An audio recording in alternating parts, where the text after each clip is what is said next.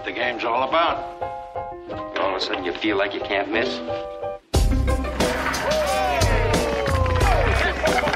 gonna just leave it up there.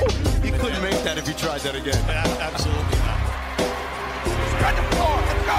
Welcome to Buckets, free agency edition. I'm Dan Titus, NBA analyst and producer of the Action Network, joined with Mr. No Days Off, NBA senior writer Matt Moore.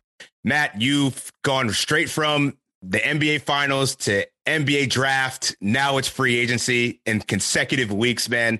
How do you do it? How you feeling? When are you actually planning to sleep here? August is usually like the time to sleep. It gets easier. Honestly, like the finals kind of slow down a little bit just because it's like there's only one series, especially for us over here at Action. And then, the draft is a crazy week. The real stressful days are these first 5 days of free agency. So from now until about July 5th is when things get really stressful. You can count on one deal on July 4th. Always got to screw with our July 4ths. But after that, things really do kind of slow down and tend to get back to a little bit more normal. But yeah, this is, George Karl used to call this the silly season in terms of where the rumors and all of the trade talk comes from. And this is when it's funny, executives and coaches, these are really important weeks. These are important days for them to build the team. Yeah. But there's also this sense of look, you can build whatever team you want. You can feel good about it, but you got to get out there on the court and do it. And so it's always measured with skepticism. But it is funny just hearing the amount of noise that comes out, and it's gotten sooner and sooner and earlier based off of how little teams seem to care for the mandates from the league not to talk. So yeah, we've got a whole slate full of things to talk about today. Even though free agency, quote, isn't gonna start until July 1st. We know that's not the case. So a lot to get to today. Yeah, for sure. And as you just alluded to, tons of stuff that's already been hitting the presses and in the rumor mill. So we're going to run down what we know right now. And obviously things are going to change over the course of the next 2 days. We're recording this on Tuesday afternoon. So Matt will keep you up to date on all things that go on. So make sure you check out the award-winning Action Network app as well as actionnetwork.com for the latest. But yeah, let's start off with obviously the drama that was really yesterday. What is Kyrie Irving going to do? Is he going to opt in? Is he going to opt out, take the mid-level exception for $6 million and go to the Lakers? That ultimately didn't happen. It was interesting for, I guess, a few hours in the course of the day. But him and Russell Westbrook both decided to opt into their contracts. Kyrie Irving, $36.5 million for the upcoming 22-23 season. And then you have Russell Westbrook, who opted in for a whopping $47 million.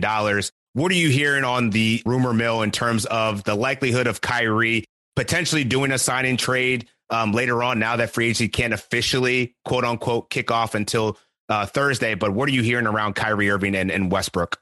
So Shams Charania reported that it was really funny the way Shams reported it. He was like, Kyrie Irving has decided to forego trade options and finish his commitment to the Nets. And my first question was this is not up to him. He's now an expiring contract. You exercise that option, you're an expiring contract. He does not have a no trade clause. The real question that I've talked to people in the league last night about this was it's about basically what's the pain threshold for the Nets. If Joseph Tsai, owner of the Nets, decides, look, because the mandate was basically to Sean Marks and the team was, let's get this back under control. If this has been just wild and out of control, we need to run a basketball organization, a professional basketball team. And so that was where they started, was Kyrie, if you're going to be here, we can't have you just have part-time guy. We're not comfortable with that. All these types of things on an extension.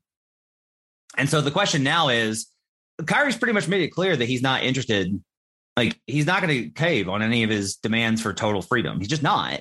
And so the Nets now have to decide what they're willing to put up with, because if they talk to Kevin Durant and if they get in touch with Kevin Durant and they ask him and say, hey, we really don't feel like we can win with Kyrie.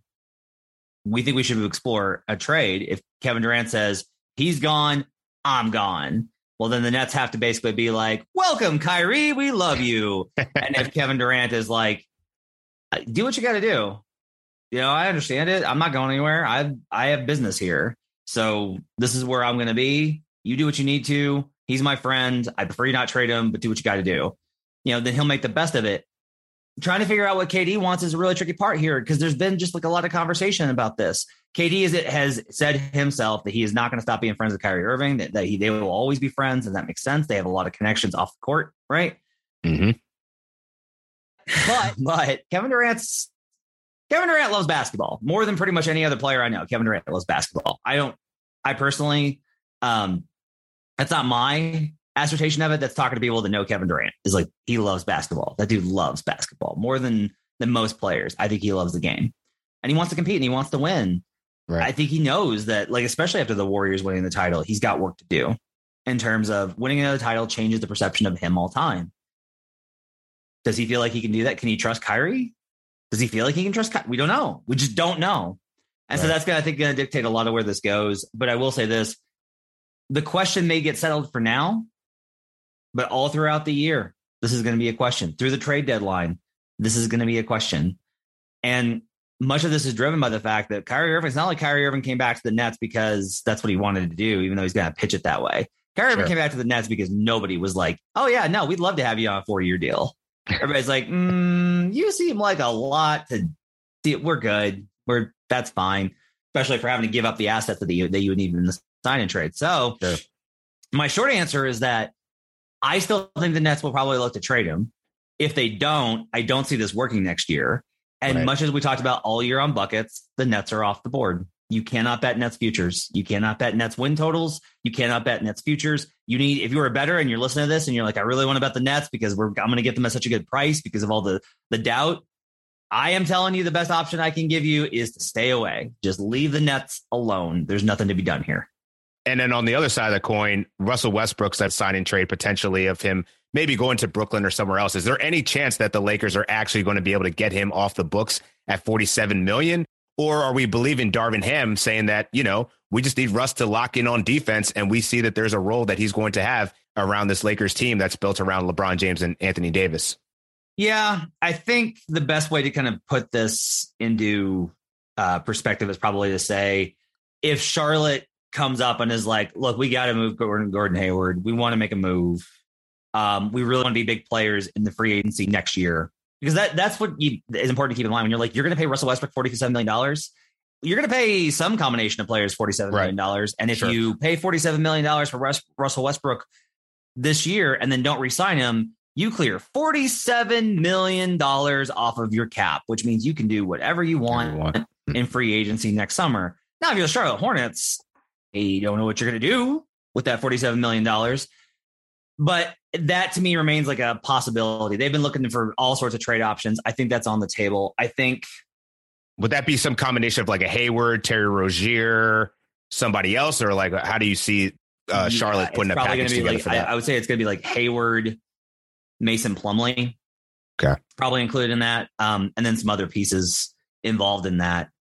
The trick is that if you're another team, you're going to be asking the Lakers for assets and they just don't have them. You're going to be asking for like, hey, we need a draft pick. And the Lakers are going to be like, we literally do not have them. We do not have any. For the There's a 2027 first. Yeah, it's way down the line. Now, if they offer one of those up, that definitely sweetens the deal. And again, I think there's option. There are some, like if you want the typical Lakers option where they just wind up coming out smelling like roses just by their process being terrible. Indiana, I think, is one to look at. Okay. And if you're thinking about Indiana, here's the thing. They want to move Malcolm Brogdon. They want to move Miles Turner. I'm not saying they would send both of those guys. Right. They would need to get the picks back from the Lakers. Like basically the Lakers would have to further put themselves into draft pick debt. But if they feel like they can clear options to get Malcolm Brogdon and whoever else, add some pieces. Chris Duarte was mentioned as like a possible option, especially with Mathurin now on board with the Pacers selected. So my point here is if you're asking like, why would the Pacers trade for Russell Westbrook? And you go, well, they're going to clear $47 million in cap. And then you answer that with like, is anyone signing in Indiana? And the answer is no. But if you're truly committed to a rebuild, which the Indiana Pacers seem to be, if you trade for Russell Westbrook and then you let him expire off the cap, and then you be the team that is like, hey, we'll take whatever noxious contract you want for picks. Right. You pull the OKC route. And whoever is trying to gear up for the 2023 free agency, 2024 free agency, you take in that money. That's an option for you. Those are the type of teams that are looking at Russ. But right now at $47 million, that's a hard pill, I think, for most of the owners to swallow. And right now, I think they're going to try and give it a go and try and rehab his value with the Lakers. Yeah, I think, and the fact that you mentioned Indiana, I think, Buddy Hield was certainly on the rumor mill to be going to LA, and with him in the midst of a 4-year, $94 million deal, average of 23.5 a year. Certainly could be a piece that's potentially involved there if they decide to go that route. Want to go to Atlanta for a second. Well, technically San Antonio. Were you surprised that DeJounte Murray and the fact that the Spurs are trying to position themselves for obviously next year's draft, but offering, rumored from Atlanta, 3 future firsts and Gallinari, that being enough to grab DeJounte Murray? Do you put any stock in that? Like, do you think that that's really the market that would go for DeJounte Murray? Because that just seems extremely low for a guy that was certainly in the conversation for most improved player and an all-star last year for the first time. So just a little bit surprised that would be the offer for a guy that's on a favorable deal and also ascending player in this league. So I'd love to know what the Spurs are thinking, just like everyone would. It's hard to figure it out. Yeah. I will say that it certainly seems, based off of what everyone's saying, like San Antonio is pivoting. So San Antonio was heavily involved in draft talks, trying to move up to number 4 or number 5 to take Keegan Murray. They wanted that in the draft. That's what was the word, was that they talked to both Sacramento and Detroit about moving up to 4 and 5 to try and get Keegan Murray. That alone, along with the Derek White move, those two moves kind of indicate like, okay, maybe San Antonio really is here. I didn't really expect them to go for a tank job with Pop, but I do think that maybe if you're looking at this long term about what's best for the franchise, the answer might be simply, if you look at the roster and just kind of realize, look, water, we're not we're slowly drowning, right? Yeah. We're losing a little bit more every year. We went from a playoff team to a play-in team to out of the to like this very borderline status and to 10th. As that starts to slide, I think there's a recognition of like, we need a drastic reorganization because we don't have the guy. We don't, like Derek's not the guy. DeJounte's not the guy as good as he is. Devin Vassell's not the guy. Kellen Johnson's not the guy. We're going to have to reconfigure this. And so when the first rumors started coming out of Atlanta, I was skeptical because I hadn't really gotten my brain around that they would really think to abandon and go for a rebuild. But it certainly seems like that's the case. The reports that come out of Atlanta about of the offers are coming from Atlanta's side. So WSB reported It's like not John Collins, it's Gallo and picks. Okay. And then San Antonio, a report came out of San Antonio today that suggested like it's a lot of picks. Like it's a lot of picks. And this makes a lot of sense if you think about it from the San Antonio perspective of basically, we're going to move DeJounte. We're banking against the Hawks. There are some connections with the Hawks, which make this easier. So that's kind of like a complicated deal. They're not adversarial. Okay. Like those two franchises are okay with each other. So versus like Houston dealing with New York is literally like, I hope you fail. I don't necessarily know that the Spurs want the Hawks to fail. The other thing to keep in mind though here, as far as like trying to put the pieces together, DeJounte Murray is a clutch client. Trae Young is a clutch client. And if Clutch is on the offensive, getting to work. Yeah. Clutch is on the offensive with multiple guys this summer, trying to get them to situations where they're going to be major pieces of contending cores. So this makes a lot of sense to try and put one of your clutch guys with another one of your clutch guys. They're friends anyway. Atlanta wants to make moves. This makes a lot of sense. And honestly, a DeJounte Murray, Trae Young combination is about the ideal that you want if you're trying to find a backcourt partner for Trae Young. And what does that mean for John Collins? Being that on the Atlanta side, he wasn't even involved in this deal. What are you hearing around John Collins and a potential movement on his side? Yeah, so I've got a big piece out on Action Network. You can check it out on the Action Network app that breaks down a lot of the John Collins talk. And here's like where I think we're at. They've tried to drum up major offers, and everyone knows they're so desperate to move him. I think the market's truncated. Boston, Sacramento, Chicago are 3 teams that I've heard are interested in Collins and have kicked around. Boston has been interested in Collins going back a full 2 years. I'd say Dallas, I'm probably going to throw on that list just because they've had longstanding interest in him. I don't know if Dallas can pull it off with what they have to work with. Okay. But if the Hawks are looking for, hey, we're going to add DeJounte, we want to save a little salary, and we need like rotational guys back.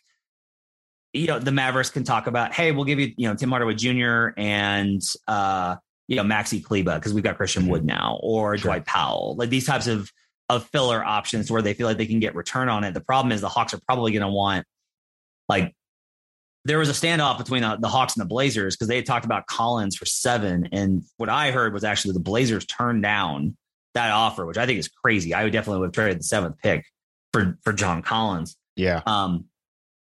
And so if that's like the going rate, I think it's interesting that I think that Collins' value is high, but I think that the Hawks' leverage is low. And that I think is why Collins might wind up being moved for less than we think that he might be worth. And that's the standoff I think the Hawks are in right now. Everyone still expects Collins to get moved. Everyone expects Bogdan Bogdanovic to get moved, and everyone expects Danilo Gallinari to get moved. And it's very not, I would say somewhere between possible and likely that Clint Capella gets moved. The Hawks are looking to really reconfigure their roster. And I think bigger moves are coming here in the next couple of days. Yeah, and Nyeko Nkwangwu would be a really nice fit. I mean, just in the per minute basis, he was really good last season. And curiously, you didn't mention DeAndre Hunter, so I guess they see him as a cornerstone piece at this point, or do you think that he's another guy that you wouldn't be surprised if he was included in the deal along with the Bogdanoviches, Clint Capella, and others? Yeah, so I think that pretty much everyone in Atlanta except Trae Young is on the table. Got it. That's my understanding. Is like there's not a limit for it. And if you're looking for, I don't think that you want to put in a Hawks title bet right now, and we don't have division futures. I would just tell you that I kind of lean towards the idea of being cautious again, just like we talked about with the Nets. Sure. You got to be cautious with the Hawks. They're going to be making a lot of changes, and we just don't know what they're bringing back. It may be better, it may be worse, but just really think about, don't overreact on a market move when those markets come out. Don't overreact to what the Hawks are going to do, because one, like there's going to be probably more moves to come. You need to see the entire picture. And honestly, there's going to be a lot of uncertainty. So I think there's a lot to figure out there. Staying in the Eastern Conference here, Charlotte has a decision to make whether they want to re-sign Miles Bridges. And Steve Clifford, new head coach, second stint with the Charlotte Hornets. But curious to know what your thoughts are on Miles Bridges' outlook and if he could potentially be on the move as well. So there's been some rumors that they're not going to offer him a max. They've got the restricted free agency rights. He's going to be back with them. It's a matter of teams are in a really weird spot right now with these free agents restricted. If you don't give them the max, you set up the possibility of them leaving in time. If you do give them the max, you're usually overpaying. So it's a matter of like, how do you balance that? I think they're probably going to try and work on a solution. What I would say is the most likely solution is that Bridges probably comes back on something. Actually, I'd say the most likely scenario is he comes back on a max. And the reason I say that is teams will often be like, boy, I really would love to not pay the max on this. And then it just winds up they've got no option and they're just going to pay the max, because if their options are keep the player happy or risk damaging relationships, they usually go the other route. I don't necessarily know that's what they should do, but that's what I think they will do. I don't see any scenario where Bridges isn't back with Charlotte. I will say that checking around, no one has him circled. Like there's a lot of teams that have different restricted free agents in terms of how they're going to like make moves. Detroit's the only one because with Bridges, just because Detroit's pretty much expected to go after every restricted free agent. Like they're expected to make an offer for Ayton, and they're expected to make an offer for other guys. Like they're expected to to be the team that's like, hey, we're going to try and poison you out of signing your free agent. So they might make one, but in general, I kind of expect Bridges to pretty quickly come to terms on a contract after July 1st, after the signing period opens. I think he's back with Charlotte, no doubt, next year. Yeah, Mitch Kupchak definitely advocating for re-signing Miles Bridges. And then lastly, I want to talk about Zach LaVine a bit. Been pretty quiet on the LaVine front. The Bulls really want to bring him back, but do you get any sense from his camp or others around the league that he may be on the move? Yeah, the conversations I've heard are it really kind of ground to a halt, and now it pretty much sounds like he's coming back. It sounds like the Bulls became more and more comfortable with the idea of re-signing him as time went on. I think they definitely explored what the market was for him in sign-in trades. And I think that LaVine probably looked around pretty significantly to see what is out there for him. But I don't think that there's a better situation. LaVine likes Chicago. He's happy there. That's another clutch guy, right? So there's a lot of pressure there. But Chicago's to have a market, and I think Clutch wants a foothold there. So I actually kind of think I expect LaVine to be back on a max with them. The question will be whether it's a 4 or a 5, but I do expect him to be back with Chicago. All right. And so we're going to switch gears a little bit and give you some more actionable stuff here. I know, Matt, you have some Clippers futures that you've already put into place before the season even ended. I know you're really feeling this Clippers construction and what they could potentially do in the 2022-23 season. But John Wall has agreed to a contract buyout with the Houston Rockets. So with him now, pending any last minute changes here, he's planning to join the Clippers. Does this do anything, make you feel better, a little apprehensive about your Clippers futures? Or what do you think John Wall's impact's going to be potentially with this Clippers unit? Nope. Thumbs up. Like it even more now. Happy with the bet. We'll see what else they do in free agency. So the big key here, I think, is one, I'd heard this. I was frustrated I couldn't get an article out soon enough because of the draft. I'd heard this a couple weeks ago that Wall was likely to go to the Clippers. It makes a lot of sense. Kawhi Leonard's been after a point guard for years. Like, let's get a point guard. Let's get a point guard. What I think is great about this is how much positional flexibility the Clippers have. So Wall can play 1 or 2. Reggie Jackson can play 1 or 2. Paul George can play 2, 3, 4. Kawhi Leonard can play 2, 3, 4. Nick Batum can play 2, 3, 4. Marcus Morris can play 3, 4, 5. They have so much positional flexibility. They have shooting, which is pivotal if you're going to play Wall, is you need another shooter around him. There's no reason that he and Reggie Jackson can't play together. That's a perfectly fine pairing. Wall is not a negative defensively when he's engaged. And I actually thought that when he played in Houston, the very few minutes that he played, he actually looked pretty good. I thought Wall looked pretty good. That team fell apart after the Harden trade because they pivoted to a true rebuild. Like, they had some injuries. There were times when I thought they were actually pretty dangerous. I thought they looked pretty good. I think Wall's got minutes left in him. They can manage his minutes. They will manage his minutes. He'll have a lot of night off. Like, he'll definitely be a guy that I think is going to be sketchy for DFS purposes. I think he's going to be sketchy for prop purposes in terms of how many minutes he's going to get. Sure. But I do think Wall has enough to be able to give them what they need. It's a low cost maneuver for them. I think this is a really good addition. It only makes me stronger on the Clippers position. Yes, I tend to agree, man. And I wish I got in on some of that Clippers future, because I know that they're definitely going to be making noise this year, this upcoming season. And lastly, wanted to talk about DeAndre Ayton a bit. Certainly some rumors about where he may be potentially headed. If you look at odds, courtesy of DraftKings, in some states, you can actually bet on the destination for DeAndre Ayton. And right now, the shortest odds still remain with the Suns at plus 100. But want to know, if you're betting this, where are you putting your money right now? So I see the Pistons are second shortest favorites at plus 200. You have the Spurs at 9-1, Pacers at 10-1, Hawks at 12-1, Blazers 25-1. So just curious of what your thoughts on DeAndre Ayton and what you're hearing from the Phoenix side of things on whether they're actually going to keep him around for the long haul. There's a couple of names that aren't on this list that I think would be interesting. If you see a Kings prop pop up somewhere, I would actually give them a look. Okay. They're looking to win now, and that's an offer. I think that those teams had talks in the draft before the draft about an Ayton deal. So I think it's possible that they could revisit those around some sort of construct involving Harrison Barnes.